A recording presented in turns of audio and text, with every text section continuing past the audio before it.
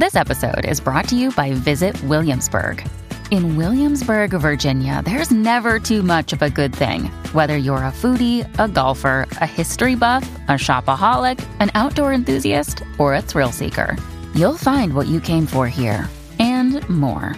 So ask yourself, what is it you want? Discover Williamsburg and plan your trip at visitwilliamsburg.com. Yo, what's up, guys? You like our podcast? You want to make your own? You have all the power, all the resources you need to make your own podcast. That's right. If you haven't heard about Anchor by Spotify, let me give you a rundown. Basically, it's the easiest way to make a podcast with everything you need all in one place, and here's how it works. Anchor lets you record and edit podcasts right from your phone or your computer, so no matter what your setup is like, you can start creating today. Then you can distribute your podcast to the most popular listening platforms, including Spotify, with a single tap. Anchor is also the only place you can publish video podcasts to Spotify, which is super important. With Anchor, creators can earn money in a variety of ways, including ads and podcast subscriptions. That's right. And best of all, Anchor is totally free. So download the Anchor app or go to anchor.fm to get started. That is anchor.fm to get started. It's what we use. We get a little kickback from it, and we appreciate it. So if you guys want your own podcast, go to anchor.fm to get started. Peace.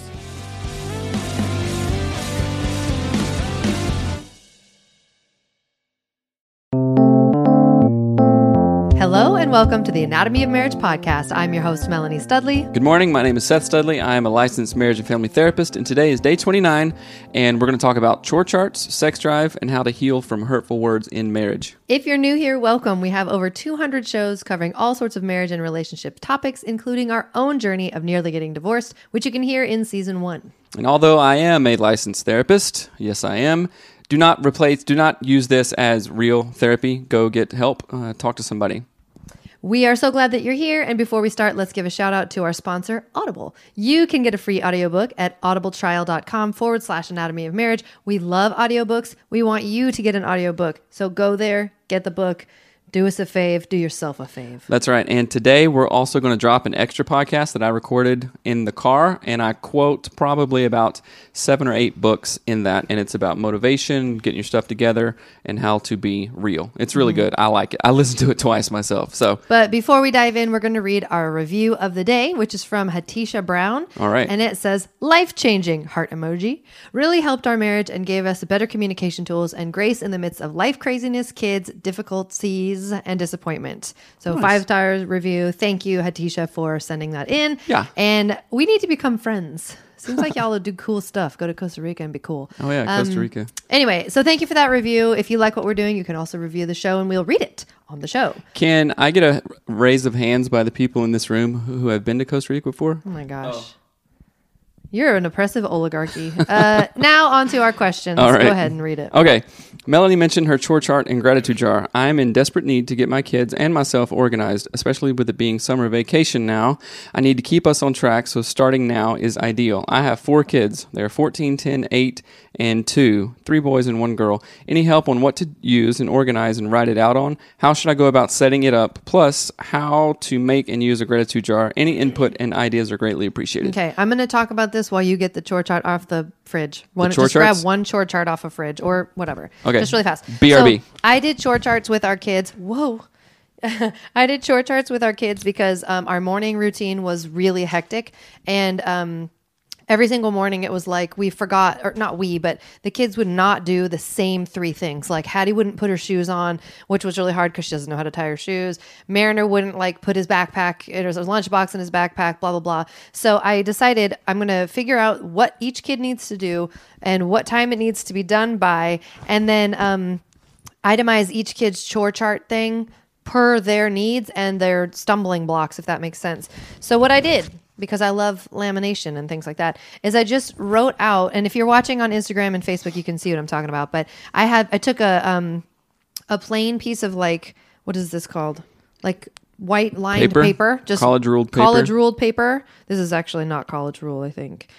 So I just wrote each kid's name with a Sharpie at the top, and it says Mariner's to-do list. And there's a box that says breakfast, one that says school clothes on, one that says backpack and lunch ready, one that says water bottle.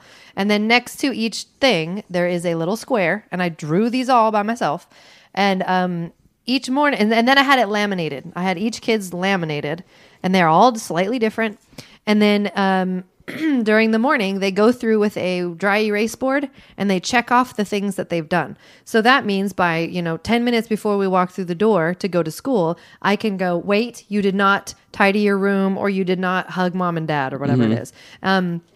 These things are lifesavers, but I tried to do them for years, but I was trying to make like one that fit every kid, and it never worked. So I had to just make one for each kid. They're on a magnet on our refrigerator.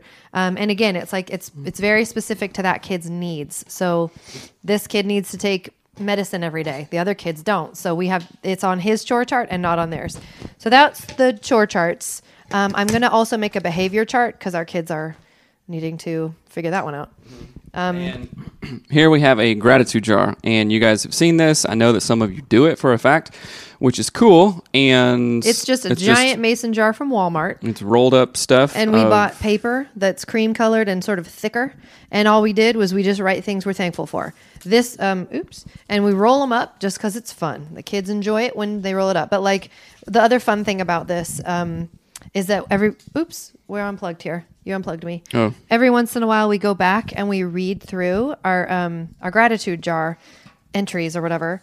And it's just really fun. So it says, this one is actually really sad. It says, June, we love you forever. June was the baby that I lost. So the kids write whatever they think of and whatever is in their heart.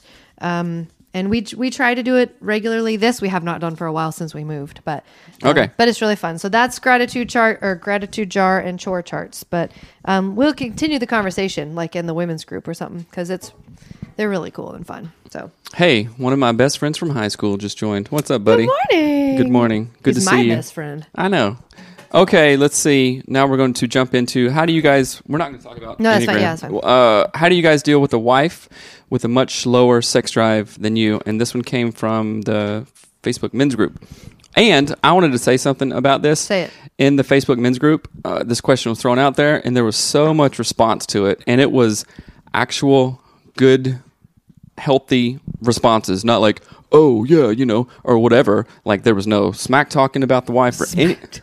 trash talking about the wife. Was it 1991? I think so. Or anything like that. It was very respectful and actually helpful. And that's one of the coolest things about the groups that me and Melanie and you guys have created. We're in this together. So awesome. You awesome. should join our online men's and women's groups. They're private and our main community. But how do you deal with the wife with a much lower sex drive? What's your initial thoughts on that? So a lot of the advice centered around a couple of things. Like, okay, we want to look at brakes and accelerators, and it was cool because all the advice came from like past podcasts and other professionals that have given their input on it. So look what the brakes and accelerators are. I would want to look at what else is going on.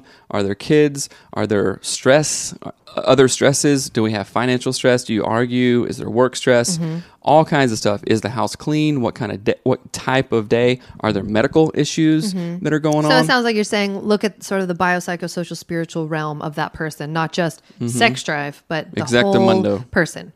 Yes. Yes. So can you tell me what a female's perspective may be? Like, why would a woman have a lower sex drive? Well, it kind of goes back to things we've talked about before, where for most women, and I'll speak generally, it's not for everybody, so don't get mad if you don't fall into this category, but for me, sex is biopsychosocial spiritual. It's all connected. So right. if you think you have, air quotes, done all the things you're supposed to do as a husband, meaning you went to work, you paid the bills, you played with the kids, but you've ignored like our relationship, you don't touch me, if you don't talk to me, but you think that you've done all of the things a man is supposed to do, and then you want to have sex with me. And then you're expecting it. Kind of if you as a man is expecting. Yeah, yes. yeah. So if you have only taken into account 2/3 of my biopsychosocial spiritualness, and then you want to connect with me sexually, I'm like, wait, there's like a whole third here that I need to engage that for the rest of my body to have that mind-body connection to be intimate. And so as weird as that, not as weird, it's not weird. It's just a holistic approach to sexuality. Right. And I think that's the biggest thing is that we often hear women talk about like, if there's dishes in the sink, I feel like I can't have sex. If there's a dirty house, if the kids are being crazy. And that's because it's all interconnected mostly for women. And one of the things that I think Dr. Corey Allen talks about is someone else's, I can't remember who it was, but they're talking about chore play, like doing chores as foreplay. Right. And it's not like if you just dust something, I'm going to be like, oh, finally. Oh. But when you do chores as a form of foreplay, it tells me that you see my biopsychosocial wholeness. You actually see the connection. And that means a lot more to me than you putting on like a Speedo or something. I don't even, I was trying to think of like the equivalent of a nightie. That has never happened. Hey, never Melanie, will. look at this. And then I imagine you posing with your knee up like, like Captain Nacho Morgan's. Libre. But anyway, so that's what I think of. It's addressing, acknowledging, and leaning into the biopsychosocial spiritual realm of your wife and inviting sexuality from that fully being sensed, loved, held well, known, appreciated, valued. Right? So if you're a mom and you're at home and you've like been dealing with kids and they're pooping on you and crying and making you feed them every 9 seconds, you need your partner, not need to, but it's very, very helpful to increase your sex drive with your husband. It would be amazing if your partner came in and said, wow, I can see how stressful this is. Let me do things to alleviate that stress. Let me do things to get your mind and your body connected together. And I, as the husband, will please you as the wife. Does that make sense? Yeah. So how about this? Sometimes it may not have anything to do with chore play. It may not have anything to do with like, well, the husband, well, I did all this and made sure all this. What is the partner's perception with the lower sex drive of sexuality in general? Yeah. Is sex gross? What kind of, family of origin? Is there past trauma in that? And, I can do all the chores all day, but if you inherently think like, oh, sex is gross, it's for the whatever. I was reading somewhere that one of our listeners said an elderly lady in the church told the woman, was like, sex is for the man, just go with it. And it's like, oh, that's abysmal. It is abysmal, right? So is that your perception of it? Because that can obviously and very harmfully impact your perception of sex and create a low sex drive. So it may not be any of the stuff we talked about. That's a great point. It may be past perceptions of it. It's complex. It is complex. It's complex. And if it, but I think there are ways to, if you really critically think about what it is that's causing your low sex drive, it could even be hormonal. So. Are you going to read the next one? Thank you for the question. Yes, thank you. And it's an ongoing conversation. I would give really strong advice for men, especially who maybe grew up in the church, were more conservative, like, oh, well, this is a woman's duty. And that is about cust. That is like just bull crap. That is so stupid. And that's not going to increase. If I was near you, I'd. Right. That's not going to increase connection and pleasure and heightened It is certainly not going to give you what you want. Right. So don't get weird and pissy about it and like expect things. Not saying that this guy may be doing that, but I'm just saying advice. I've done that before in the early things of our marriage. I was like, well, okay, it's just idiotic. I cracked myself. I guess so. I don't know why I said that. Okay, hello guys. I'm a big fan of your podcast. Thank you. I've been married for 2 years. My husband was my first and only sexual partner. Sex was and is great. However, during our first year of marriage, my husband has serious conflict, and on an impulse, he told me that his ex-girlfriend gave him the best oral sex, unlike me. They dated many years ago, and I knew this girl a little. I couldn't even say anything back then. I moved to my parents for some time, so they separated. Later on, we made peace. My husband apologized and told me he didn't mean it at all. He just wanted to insult me at the moment. He's not proud of that. Now, it's been almost a year, but I sometimes remember his words randomly, and yes, it can happen during sex. I just start picturing them together, which repulses and saddens me, and I need quite some time to get over it. I've tried to speak to him about that issue once. His only response was, I apologize. What else do you want me to do? It's not something I think about 24/7, but still it eventually comes up. Even though my husband tells me every day that he loves me, that I'm the best girl in the world, etc. Do you think I could ever erase those words from my memory on my own? Do I need to see a therapist? Thanks so much for your brilliant work. Best regards. All right. What's your perspective? Question. I had a couple thoughts that came up And the story that popped into my head as I was reading that was the story of like how you were when we were first dating and married. Like, do you remember when I Said bought rude you the Leatherman? Yeah. And so I had gone like, I don't know, it was Christmas maybe or your birthday. Because it was like right when we first started dating, and I knew that Seth liked Leatherman tools, and I wanted to get him one because you had like lost one, or I don't even Mine remember. got stolen at a venue at a show I was playing at in California. Yeah, so I knew that you had wanted one. Okay, and but so what I did was I went out with my mom. I was like 19 at the time or something, and my mom and I went to REI and we picked out the nicest one. It had like we spent time trying to figure out which one we thought Seth would like, and they are not cheap. They are. I mean, I think they're expensive, but they're a multi-tool, whatever. And we spent all this time, and I gave it to Seth, and he was like weird about it, and I thought, what is going on? And then he told me, well, I like the one that my girlfriend's mom got me better. And I'm like, what are we talking about right now? And so this is not quite the whole story. So that was one thing. Then when we were getting married, like we were in the process of getting married and he was touring and I was living in Olympia, and I had asked you to go through all your photos and just get rid of pictures of your ex-girlfriend. And you had told me that you had.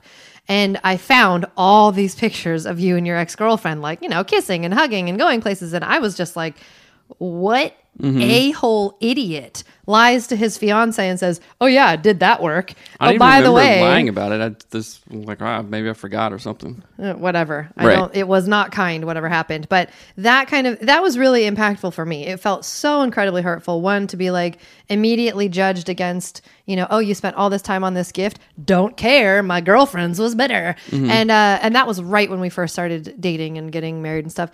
And it was really hurtful. And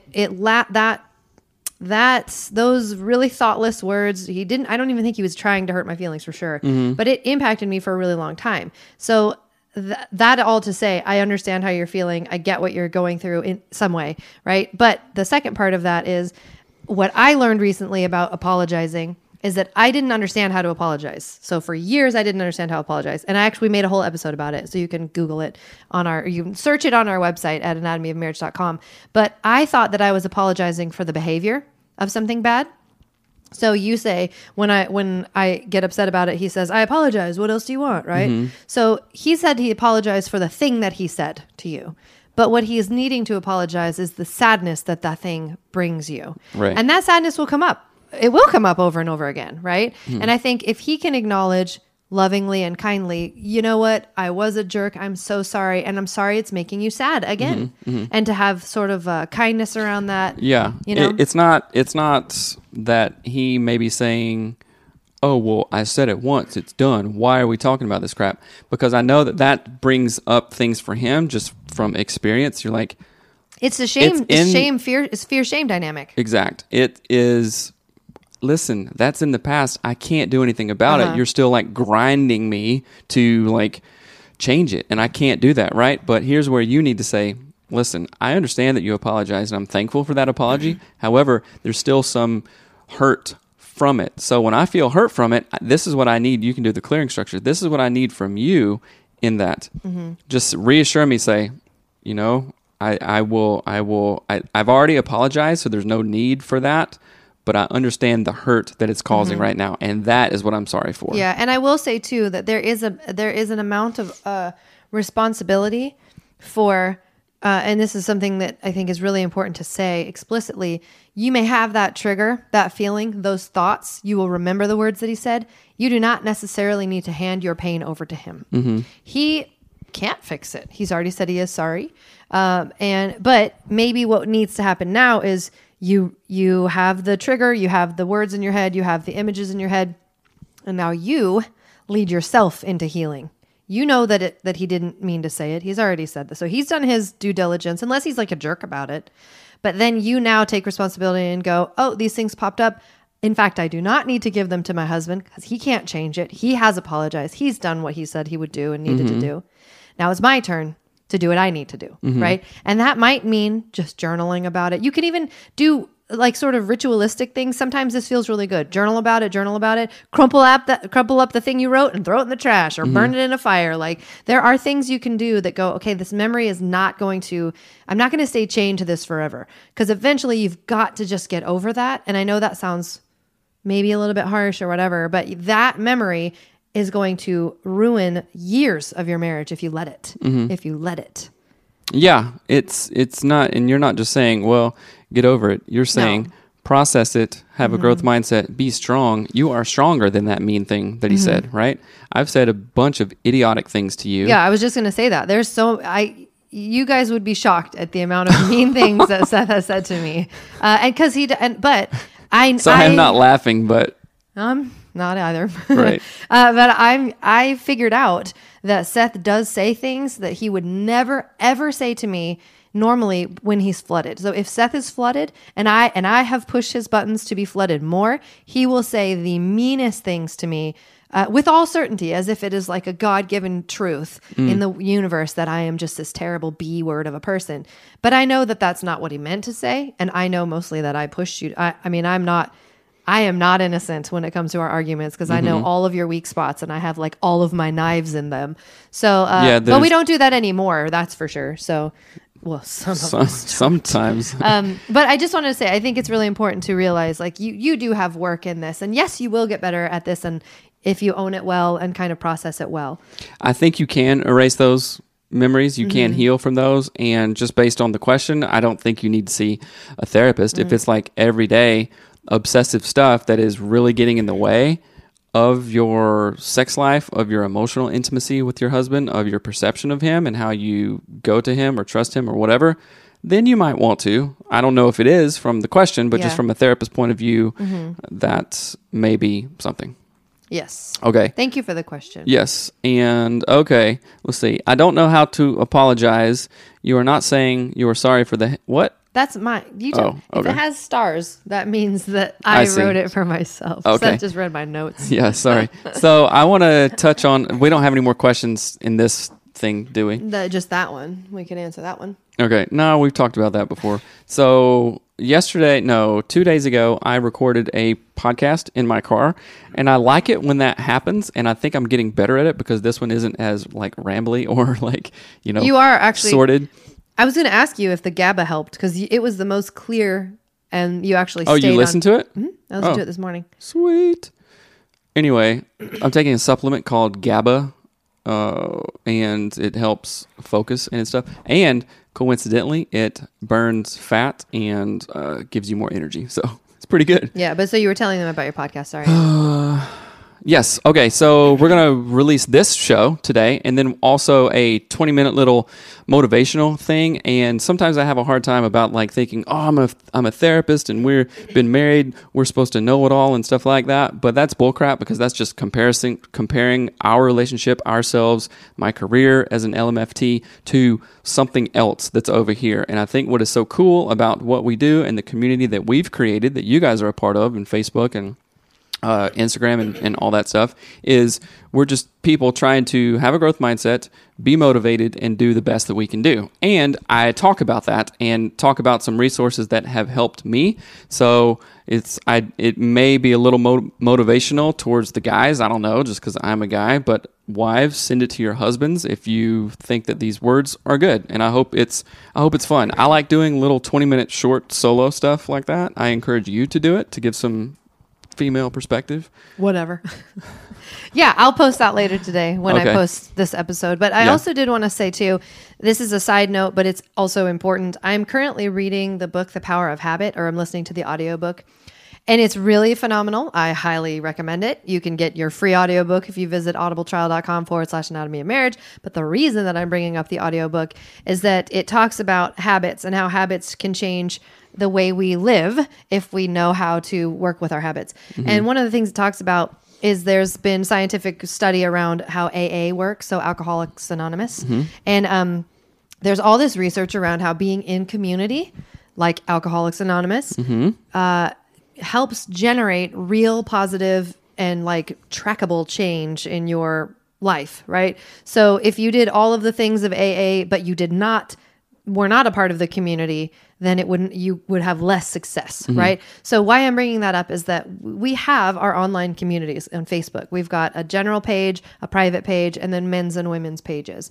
And I just really suggest and encourage you to head there to be a part of these groups. We talk about all sorts of things. We talk about sex drive. My partner said this to me. They were mean, or I'm doing this, or my in-laws did that, or my sister did this. What do I do?